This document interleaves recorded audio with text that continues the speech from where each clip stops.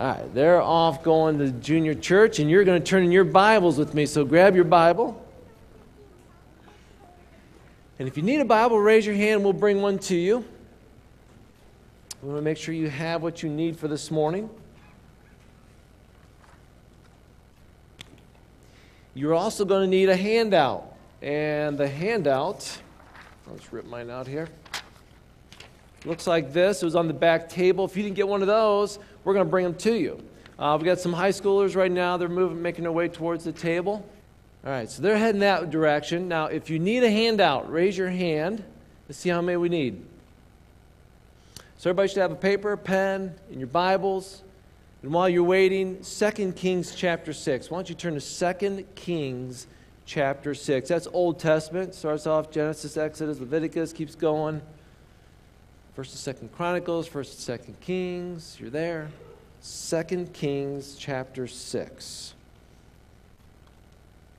You're all turning there. Gentlemen, it is Valentine's this week, just a reminder, okay? That was your friendly reminder. And I know some of you, as I said, think it's a great profitable day for Hallmark, and I'm not giving into that, okay? Love your spouse, please, okay? Love your spouse. Make that attempt. Go above and beyond. You know, as a kid, everyone in class got a Valentine. You all remember that?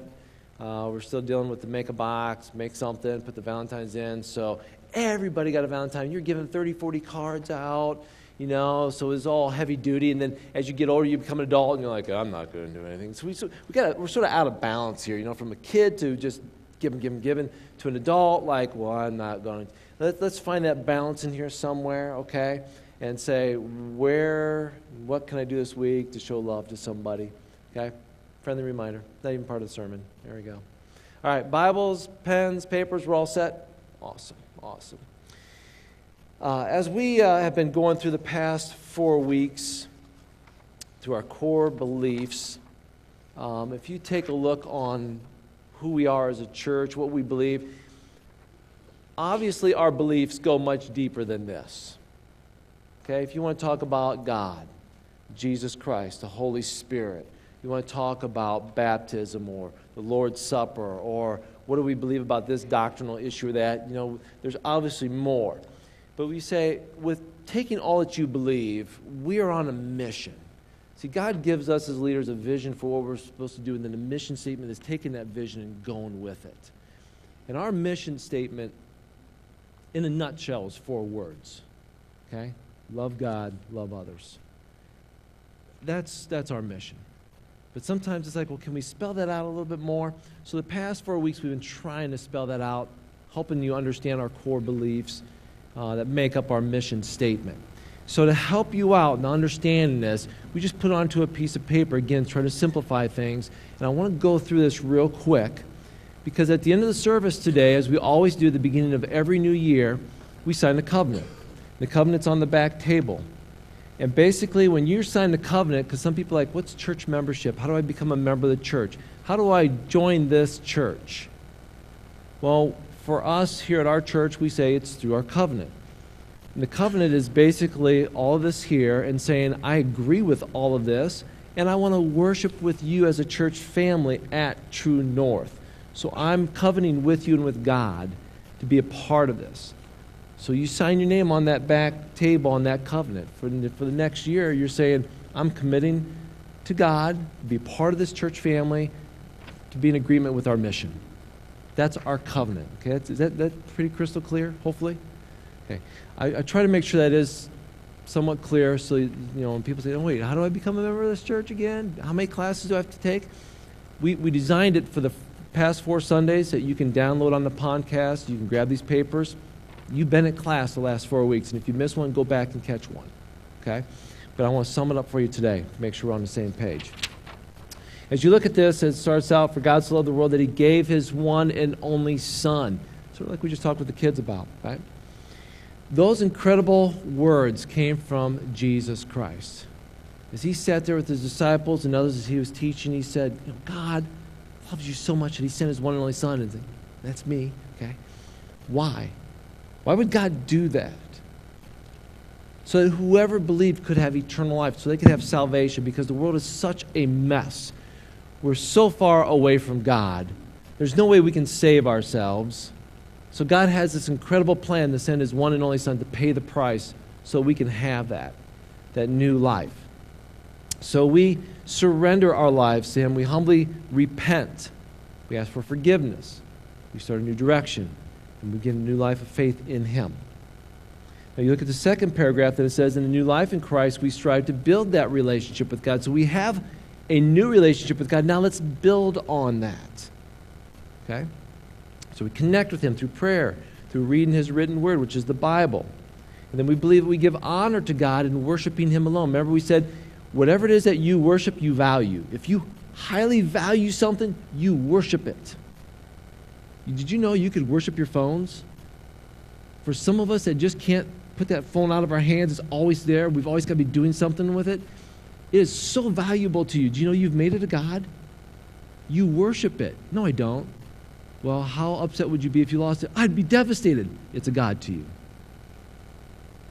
Would you act the same way if your faith was taken from you? See, we got to think this through. What you highly value is your God, and that's why we say we need to worship God and God alone. That's what He said to the children of Israel. The first of the 10 Commands was, there's no other God. We worship Him alone. We've got to establish that in our lives. So we worship Him, and how do we do that? The giving of our time, our tithes, our talents. You give it all back to God. God, this is yours, it's not mine. So we worship Him as we serve in the church and as we love others. That's all part of worship. God, I'm doing this for you because I love you and I value you. So through all those things, we express our love to God. You look at that third paragraph. We also worship God as we love others with the love of Christ. So as a believer in Christ, we recognize that Jesus Christ came to seek and save those who are lost and establish the church. He didn't come just to say, I want to save you, and that's it. No, he then created the church. He told Peter, the one who made a lot of mistakes in life. Didn't he seem like the one disciple? It's like, really, again, you? And Jesus went to him and said, upon you, I'm building the church. I came here to do that too. So the church is important. So together, as believers, we worship, we serve, we come together to build one another up as we worship God. So that coming together, connecting with others is important. So all of that to say, as you look down at the bottom part, if I fold my thing in half, and I believe all of yours should be color coordinated. First two words, love God, they're highlighted in yellow, correct? Did I get a head nod from anybody? Can I hear an amen? Okay, good. All right. So we got love God highlighted in yellow. Now, first blank, let's fill in that first blank. First blank is salvation. Salvation. We actually got it up on the screen for you this week. It took me 4 weeks to figure out that maybe some people didn't know how to spell certain words, or maybe I said it too quick and they didn't catch what I said. And my son said, Dad, could you put the words up there too? I was like, oh yeah, never thought about that. So we're learning. Salvation, what is salvation? It's we recognize God's relentless love for us, His pursuit for us. It's like, man, He loves me so much. So we seek forgiveness. We surrender to God and repent. So having received that gift of salvation of God by God's grace and His grace alone, that's Ephesians 2, 8, and 9, okay? We share that same love with others. Now I want you to see this, okay? Every time I say love God or you see it in yellow, I want you to think vertical, going up, okay? So anything love God is going vertical. Think of the when you see the cross, the beam that's going up. I love God. I'm accepting salvation from Him. He's the only thing that can save me. That's why He's my Savior, okay? So I'm loving God. That's my repentance, my asking forgiveness from a holy God for my messed up life. Everybody got that? That's loving God. Now here's the deal. Now we take that and we say, thank you for saving me. Now I need to take that message to others. Now we got the horizontal going, the horizontal beam. We've got the love others going on. Because I love all of you, I'm going to tell you about the love of God. If I truly love God and He has saved me, now I got to tell you about that. The best gift I could ever give you is the message of salvation.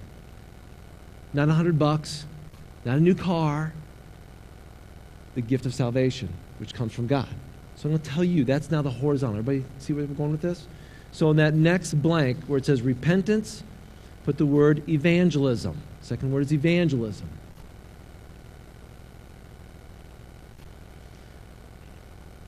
So under love God, our first thing is salvation. The next paragraph, connecting with God. Connecting with God. We desire to grow in our relationship with God. So that's, again, prayer, which is talking to God, reading God's written word, which is the Bible. We connect with our Heavenly Father. We want to grow with Him, so we got to talk to Him. We got to learn about Him. Prayer and God's word. Again, that's the vertical. Now, check this out. There's also discipleship. As He disciples us, just like Jesus did with the 12, He's teaching us. So there's a good growth pattern going on here. But now let's get horizontal with this. How do I love others? Okay? The word you're going to fill in the blank there is called community. The word is community.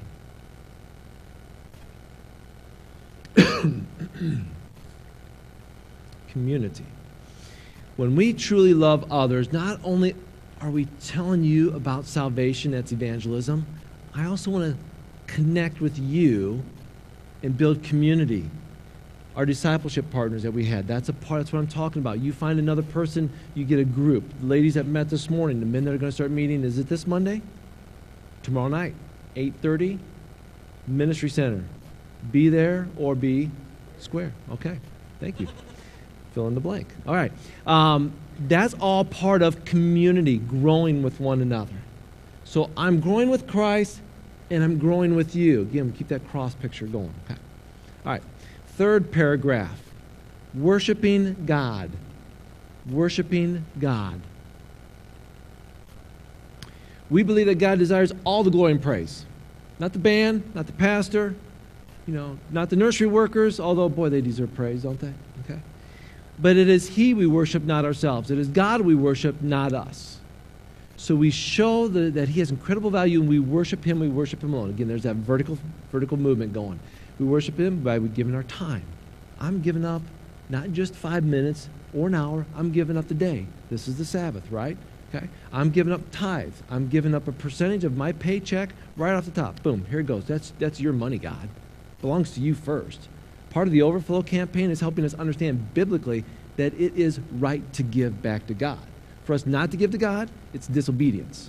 So part of the Overflow wasn't just, let's build up the reservoir of our money so that we have opportunity to buy a building down the road.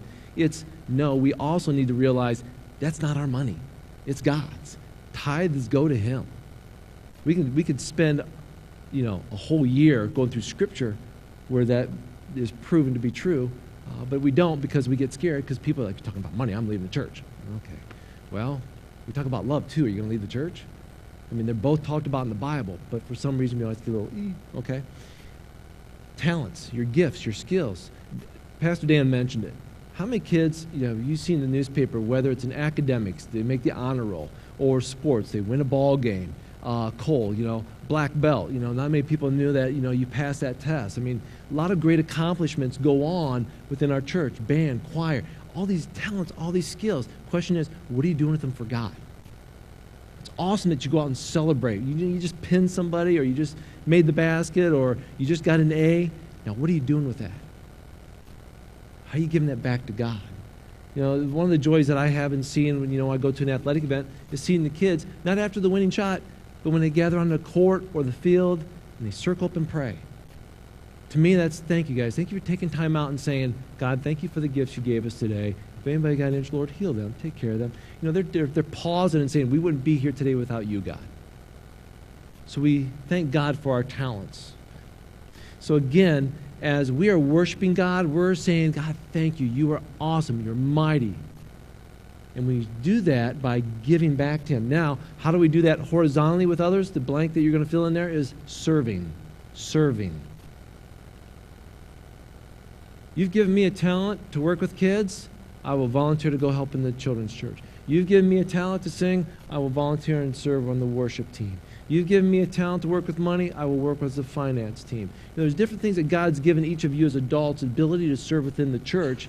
How do you worship God horizontally? By using those gifts within the community and serving.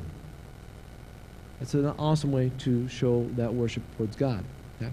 So again, sort of review this. Our mission is to love God, love others. Okay, it's again, I'm just making this really simple with 4 words. Love God, love others. Under love God, we've got salvation, we have connecting with God, and we have worshiping God. The key words that are highlighted in yellow on your paper are repentance, prayer in God's word, discipleship, and giving. That's all the vertical movement towards loving God. Now you go down to the next part that says love others. That's in green. That's the horizontal, loving others. Connecting with others. You fill in the blank there. Connecting with others. Now, as believers of Christ, new life in Him, we strive to grow in our faith together, encouraging and holding one another accountable. So this is another act of worshiping God as we serve the church by loving others.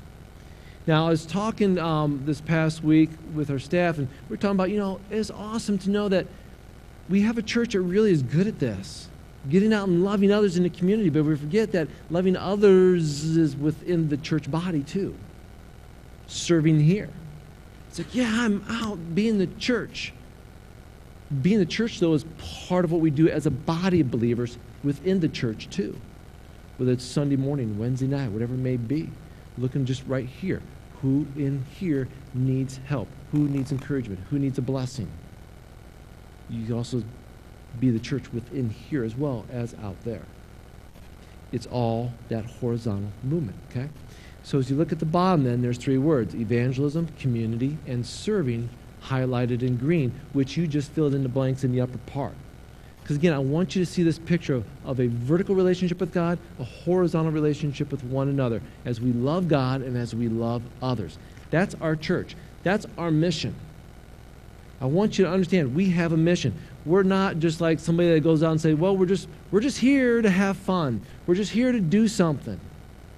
The difference between a skydiver and a paratrooper, which I've shared with you before, is really big. Think about this. Skydiver jumps out of a plane with a parachute on his back, does some flips and some turns and some aerial movements, whatever, then pulls the cord and just floats down to earth. Yeah, that was fun. I got a high out of that. That was a rush. Woo! Okay? A paratrooper jumps out of the plane with the same kind of parachute on, but he is pinpointing himself to land at a certain spot because when he lands, he has something that he needs to do for our country. He has a mission to go and accomplish, to save a life, to do something honorable for a nation. They're both doing the same thing, jumping out of the plane, doing different things, but when they land, they've got something else going on. That's the difference between our church and somebody who's just like, well, I can worship God at home by reading my Bible. Okay, but I want you to understand, we're on a mission. I can live for God and have fun, right? But you know what? I'm choosing to live for God with a mission. And here at True North, our mission is to love God and love others, simply put. Expand it out by looking at that paper and understanding it. So at the end of the service, this is what I'm going to say. Hey, if that's you, if you say, I'm all in, okay, with Jesus Christ as my Savior, and my goal in loving Him and growing closer to Him and worshiping Him alone, and then taking that love that I have for Him and applying that with everybody around here horizontally, I want to be a part of that. I'm in. I want to be a part of this church.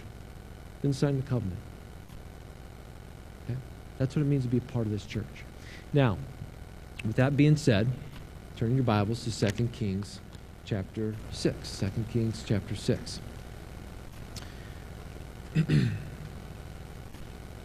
Incredible story takes place here in 2 Kings chapter 6. And it's the story of Elisha in his time as a prophet of God. Elisha and most of those prophets back in biblical times were not loved at all. You want to know why? Because they were men of God who basically went around telling people, this is where you're at. God's not happy with you right now. You better straighten up your life. Okay? They weren't very popular people. They didn't come along and say, let's just talk about love today. God is love. I love you. You love me. Let's all sing Barney song. I don't know. You know what I'm saying?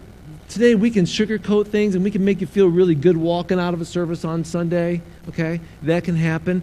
But a prophet back in biblical times, he'd walk in and say, oh my goodness, I saw what you guys did this week. God told me. You did this. And you know what? God is not happy with you. He's bringing judgment. And you will not survive it. Let's all pray. Go be the church, okay? That's how a prophet would, and it was, so people didn't like prophets because they told it the way it was. God gave them some good messages, okay? So that's the time of where we're at with Elisha. And then understanding this, back in biblical times when nations fought one another, they had to figure out how can we continue to fight but not lose so many people in battle. As nations fought one another, they'd lose soldiers left and right. Men are not coming home. Women are left being without a husband. And there's no men in the town to teach the young boys how to grow up to be men. And matter of fact, some of the young boys are all fighting and they're dying too, not coming home, and moms are pretty upset. And how do we keep from that happening? So what would happen in ancient times in warriors, they would take their champion of one nation against another champion of another nation. They'd go out. Those two champions would fight. The losing champion, his nation, would then become servants to the winning champion. Can anybody think of a story in biblical times where they took two champions to fight? Anybody think of one? David and Goliath, exactly. Perfect. That's a good example. In other times, if they didn't bring their champions, maybe a nation would say this: we're just going to surround your city, we're going to besiege it, and we're not going to let anybody go in and out. No food's going to go in and out, no water's going to go in and out. You're basically going to die of starvation, or you'll surrender. So we're just going to camp outside. It may be weeks, it may be months, it could be years. So these nations, when they would set up their tents outside the city, they had the fixings of home. There's home away from home, because it might be a while till you surrender. We're just going to wait out here, and if you try to come out, we'll put an arrow in you. Okay? But meanwhile, you're going to be in there, and you're just going to be starving. That was another way to save your soldiers to keep from losing so many and having so many casualties. That's this story in 2 Kings chapter 6. So 2 Kings chapter 6, look with me at verse 24. We'll start reading there. Sometime later, however, King Ben-Hadad of Aram mobilized his entire army and besieged Samaria. As a result, there was a great famine in the city. Now, again, picture this. Let's just imagine this here. This center section right here, we're going to call you Samaria, okay? So basically, the king is Ben-Hadad of Aram, which is actually the Syrian army. They surrounded you. Everybody else is camped out outside here, okay? And it says a great famine took place. How bad was this famine? Let's look. After a while, even a donkey's head sold for 2 pounds of silver, and a cup of dove's dung cost about 2 ounces of silver. Now let's do a little translation here for some of you that aren't catching on, okay? What's on the school menu today? Now, as I visit schools, and sometimes I'll share this story with a lot of schools I go to, I say, how's your school lunch today? Because actually a lot of times when I'm talking to these kids, they're having lunch. So I'll be in a room, the kids got their food trays there, and they're talking, and it's like, oh, what is that? I don't know, burger surprise or something. And then we're looking at them and saying, oh, check out what they were eating. Donkey head and bird poop. Can I say that? Okay, well, that's what it was. Dove's dung, translation, bird poop. So I don't know if it's fresh. I don't know if it's baked. Oh, I know it's gross. Okay? Can we all agree with that? Okay? So it says, as a result of this great famine, a donkey's head sold for 2 pounds of silver, and a cup of dove's dung sold about 2 ounces of silver. A little bit less than the donkey's head. Well, how much you got on you? Not enough for a donkey's head. What are you going to have to buy? Oh, boy, we're in trouble. Lunch sounding good to anybody right now? Okay? Let me all hear you say, that's a mess. Okay, that is a mess. That's just gross, okay? Let's read on, verse 26. One day as the king of Israel was walking along the wall of the city, a woman called to him, please help me, my lord, the king. Now, you can imagine this. Up on the top of the walls, and some of these walls of these fortified cities were wide. Matter of fact, Jericho, we know they could race chariots across the top that was that wide. King's up above, walking along top of the city. A couple ladies come down below and approach him. King, help us out. And he's like, okay, check out what he says. If I can't help you, or if God can't help you, I can't help you. Let's read his exact words. If the Lord doesn't help you, what can I do? He says, I have neither food, nor do I have wine to give you. So what's the matter? Here's the situation. Whenever things are going bad, we got to find somebody to blame, right? Hey, if God's not going to help you, I can't help you. Who's going to help you, all right? It's not my fault. It's God's fault. It's somebody's fault. We're going to blame somebody. So what's your problem anyway? Listen to this. This is horrible. She replies, this woman, referring to the lady next to her, proposed that we eat my son one day and then her son the next day. So we cooked my son and we ate him. And the next day I said, well, kill your son so we can eat him. But she hid him, king. What you going to do about this? Let me hear you say, that's a mess. That's a real mess, isn't it? Okay? She's upset because these two ladies made a pact. They were tired of donkey heads and bird poop, so they said, flesh sounds better. How about you boil your kid today, and we'll boil mine tomorrow? Oh, okay, deal. So they did that. They ate the one lady's kid, and the next day, the other lady, she hid her kid. Oh, what? I don't have a kid? Sorry, we're out. Yours was tasty. I don't have one. Sorry. Okay? Now, isn't that really messed up? It's super messed up, isn't it? Okay? It is a mess. And, you have to imagine when the king hears this. Check what he does in verse 3. When the king heard this, he tore his clothes in despair. As the king walked along the wall, the people could see that he was wearing sackcloth underneath next to his skin. And he said this, may God kill me if I don't execute Elisha this very day. What is he doing? It's Elisha's fault. It's that prophet's fault. I'm blaming him. I want to take you back to something. Let me read to you from another scripture. This is Deuteronomy chapter 28. So the Lord prophesied this was going to happen. See, the prophets come in, they tell you something. Listen, God said it's going to happen. But kings wouldn't listen. Deuteronomy 28, let me read this to you, verse 49. The Lord will bring a distant nation against you from the end of the earth. It will swoop down on you like an eagle. It's a nation whose language you don't understand, a fierce and heartless nation that shows no respect for the old, no pity for the young.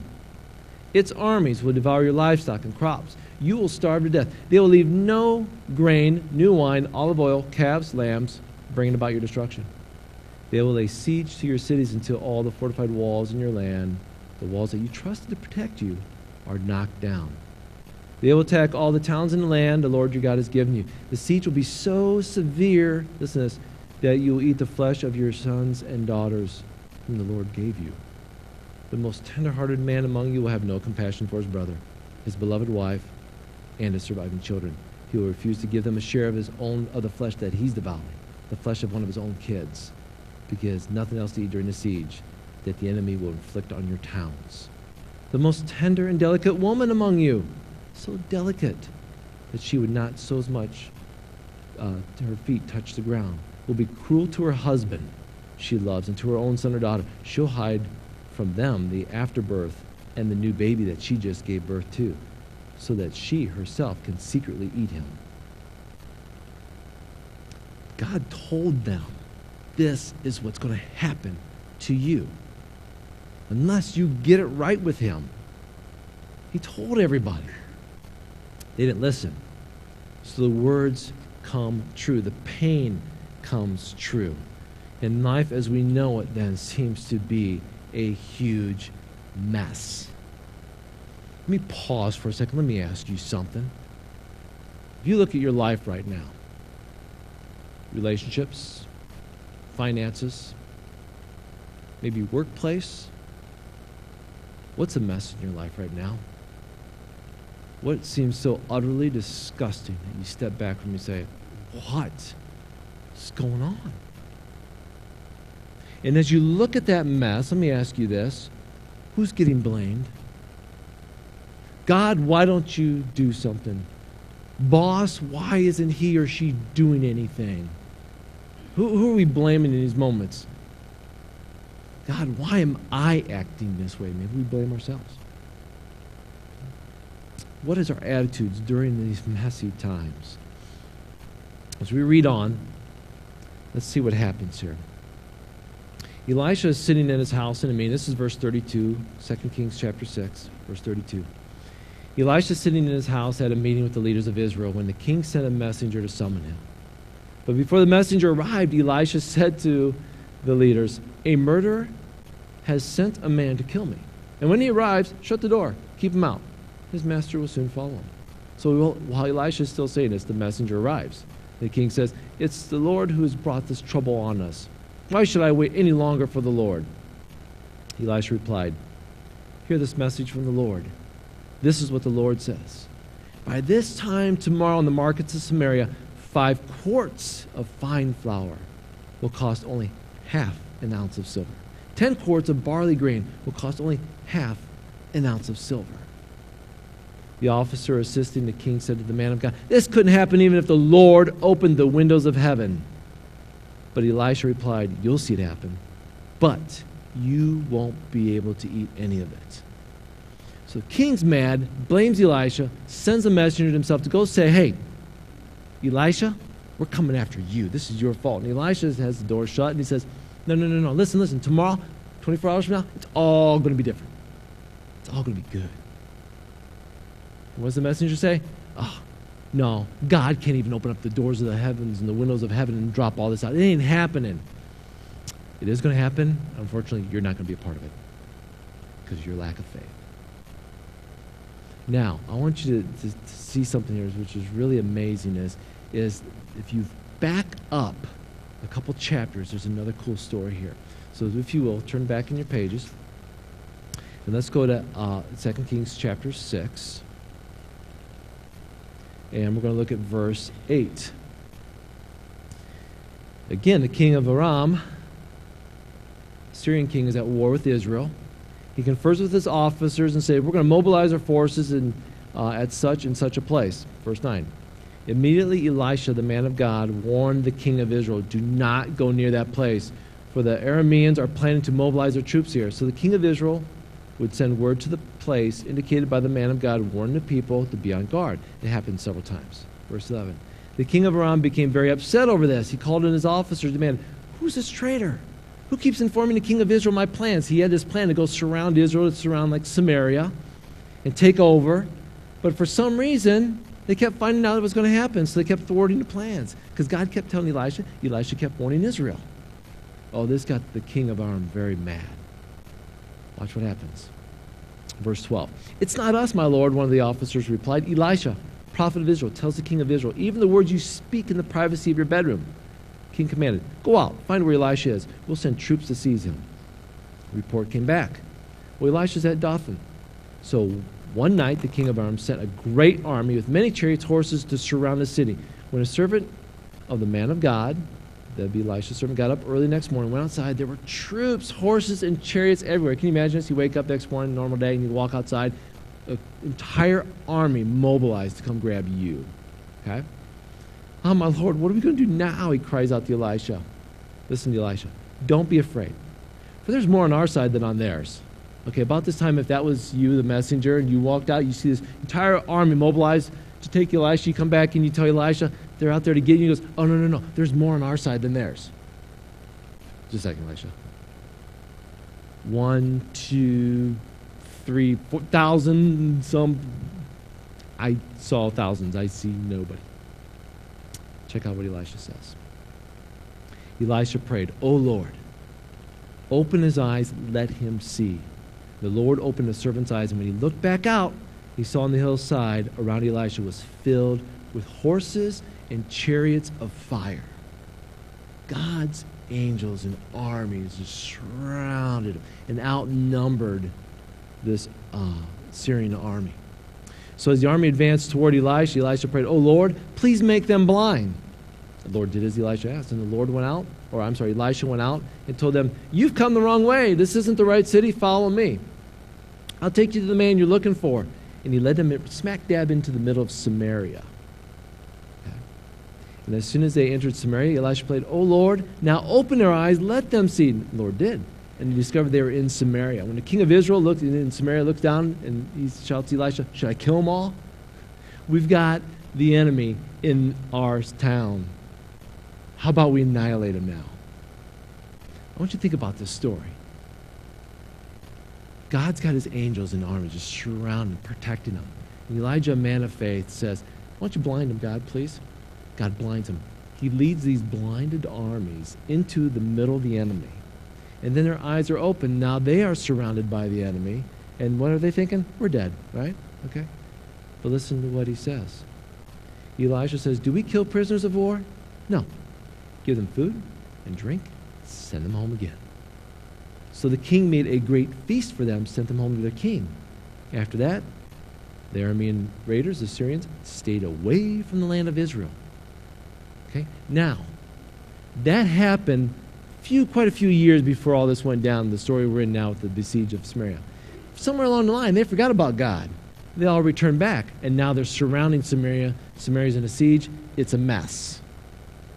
Okay? I want you to see the whole picture of this story. You follow me on all this? So let me ask you this. You've been through this before. What's your heart like now in Samaria? Wait a minute. We're surrounded by the very people that were actually in our hands at one time. We could have annihilated them. We wouldn't be here now. Who do you think they're blaming? What do you think their attitudes are like? See, sometimes we sit there and say, God, I thought it was supposed to be this way, and now it's that way, and now it looks worse. Why didn't you handle this a couple years ago, and I wouldn't be where I am today? Sort of frustrating, isn't it? All right, let's get back to the present story where we're at. Chapter 7, verse 3. Now there's 4 men with leprosy sitting at the entrance of the city gates. Think about leprosy, infectious skin disease, killed people, gross. You were considered an outcast. If you had leprosy, you're booted out. If you remember back, I want to say early 80s maybe, when AIDS first became very well known and everybody's like, you've got AIDS. I mean, they were like, if you had AIDS, you had to sit in a different part of the room. I know some churches, if anybody in the family possibly had AIDS, they were not allowed to bring their babies into the nursery. I don't know if you remember that time period. If you go back in time here to this with leprosy, it was sort of the same way. If you had leprosy, you were booted out of your family. You couldn't go to the church. You couldn't go into public anymore. So these 4 men with leprosy are sitting outside the wall. Kids, it's like being bullied. Okay? Everybody hates you. They're picking on you. They're just mean to you. Okay? So 4 lepers are sitting outside the city walls, and let's see what they're doing. They said there, why should we sit here and wait to die? They asked each other. Why? We will starve if we stay here. We'll starve if we go back in the city. We can't actually go back in there. So we might as well go out and surrender to the Aramean army. If they let us live, that's so much better. But if they kill us, well, we would have died anyway. So here's their option. We can surrender to the army. They'll put us to death by sword, which is a quicker death than starvation. Okay? Or they'll make them servants and they'll get to eat and live. Because they can't go back in the city. So let's go. Let's just surrender. So they surrendered themselves, key word, okay, they surrendered themselves. That evening they went out to the camp of the Arameans, but no one was there. Look at verse 6. For the Lord caused the whole army of Aram to hear the clatter of speeding chariots, galloping horses, sounds of a great army approaching. They thought they were being attacked. Can you imagine this Syrian army, this Aram army, they're surrounding the whole town of Samaria, okay? They're in their tents. They're eating, they're drinking, they might be getting cleaned up. They hear this huge noise. They just run. They dropped everything. They dropped everything. It says that, verse 7, they panicked, they fled in the night, abandoning their tents, horses, donkeys, everything else. They fled for their lives. Horses are tied up, donkeys are tied up, fires are still burning, food's on the table. They dropped it all and ran. So these 4 lepers come into this expecting to be captured, put to death, hopefully made a slave and can live, okay? They walk into these tents. There's nobody there. It's like a ghost town. Now I want to back up for a second. I want you to see how powerful God is. I want you to understand God is so amazing. The same God who once struck that same Syrian army with blindness to lead them into Samaria, struck them now with the sound of an army that caused them to run from Samaria. God is amazing. God is amazing. These 4 lepers then, it says they arrived at the edge of the camp. They went into one tent after another, eating, drinking, wine, carrying out silver, gold, clothing, hiding it. Finally, they said to each other, listen, this is a key verse of this whole sermon, okay? I want you to hear this. Chapter 7, verse 9. Finally, they said to each other, this is not right. Let me hear you say, this is not right. One more time. This is not right. This is wonderful news. We aren't sharing it with anyone. If we wait until morning, some terrible calamity will certainly fall upon us. Come on, let's go back and tell the people at the palace. So they went back and told the people what happened. Here's what happened. Some of them listened, some of them didn't. Matter of fact, the king was like, it's a trap. I bet it's a trap. I bet the Aramean army, the Syrian army, is off hiding somewhere in the desert. And they're just going to wait for us to come out of the city, and then they're going to attack us. We're not doing it. Now, you remember the messenger that was sent to Elisha? And Elisha said, I'm sorry, but you're not going to hear about tomorrow, 24 hours from now, it's all going to be different, and you're not going to be part of it. Remember that guy? If you read on here in chapter 7, that finally the king said, okay, let's believe the lepers and go. The people rushed out of the city and discovered it was true. When word got back that what they were saying was true, it caused a great mob of people to rush out, and the guy who brought the message to Elisha got ran over by everybody in the mob that ran out and died. I'm telling you, when God says something's going to happen, we better be listening, right? Now, that whole story, what in the world does that have to do with our mission statement for our church? What does it have to do with us? I just want you to know, our world's a mess. Wouldn't you agree? You know, when I look at Samaria, I can see a school. I can see a community. We know who's doing what in our schools and in our communities.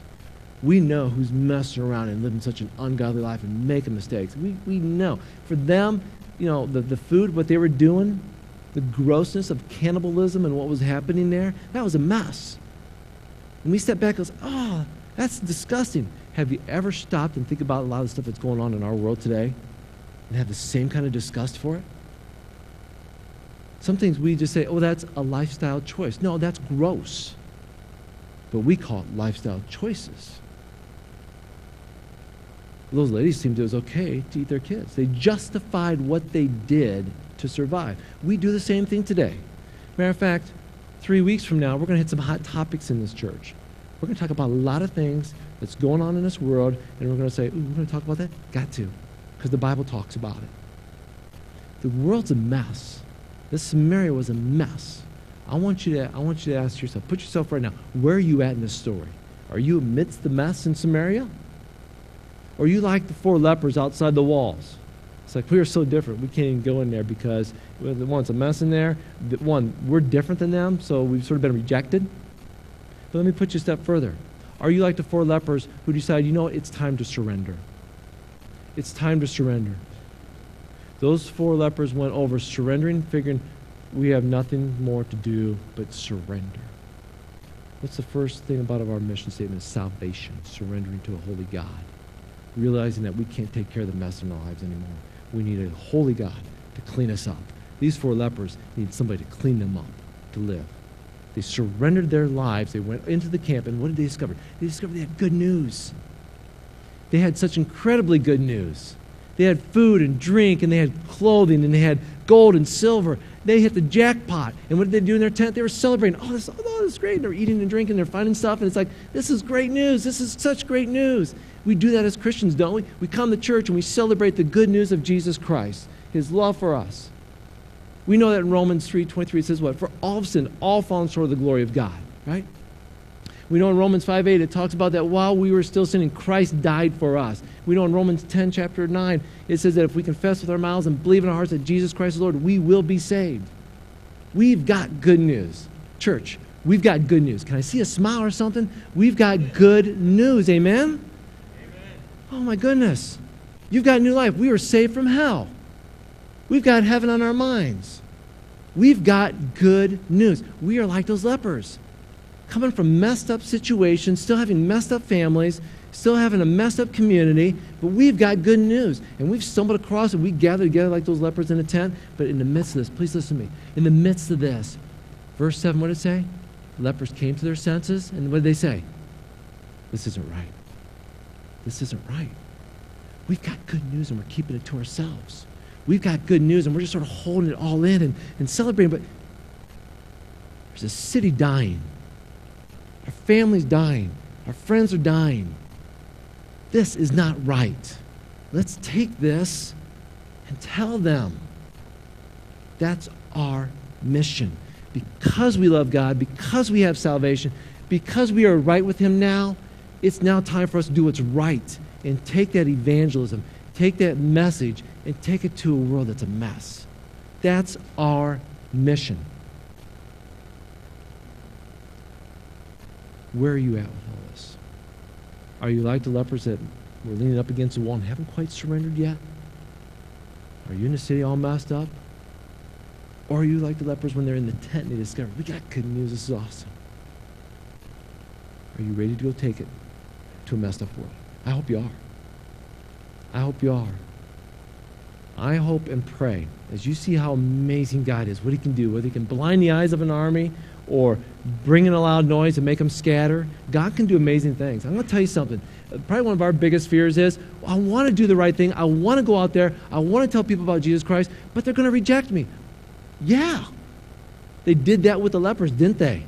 It took a little while before some people actually finally believed, and some people didn't, and they died. It's not your responsibility to twist somebody's arm and make them surrender, okay? It's yours and my responsibility to go take them the good news and then let them and God work it out together. But if we just sit in the tents all by ourselves and enjoy the good fixings, we're not being obedient. We're not doing the right thing. Let's do the right thing. As a church, let's make sure we're loving God and loving others. And let's do the right thing. Amen? Would you please stand? Let's pray. Worship team, please come forward.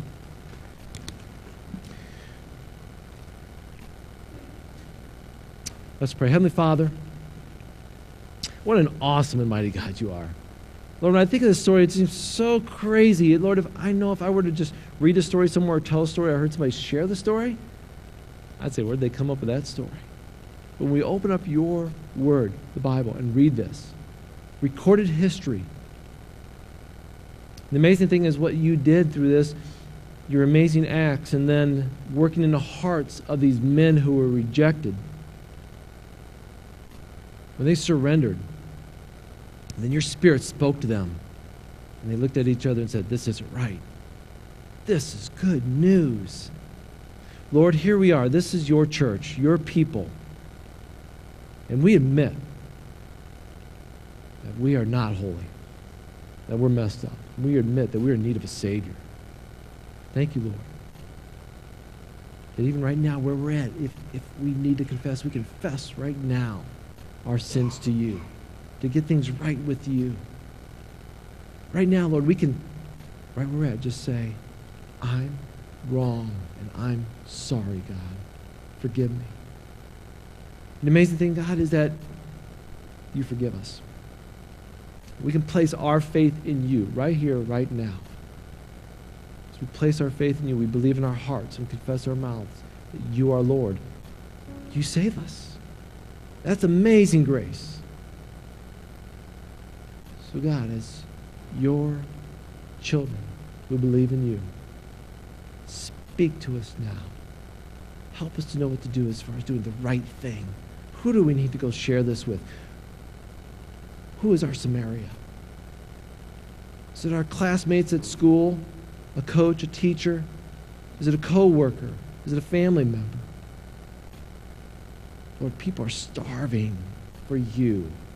We've got the good news. Lord, we love you. We thank you that you loved us back. Now, Lord, we want to love you by loving others. Guys, we sing this song, how marvelous, how wonderful. Oh, Lord, may your Spirit move through us as we sing this, because it is so true. It is so true.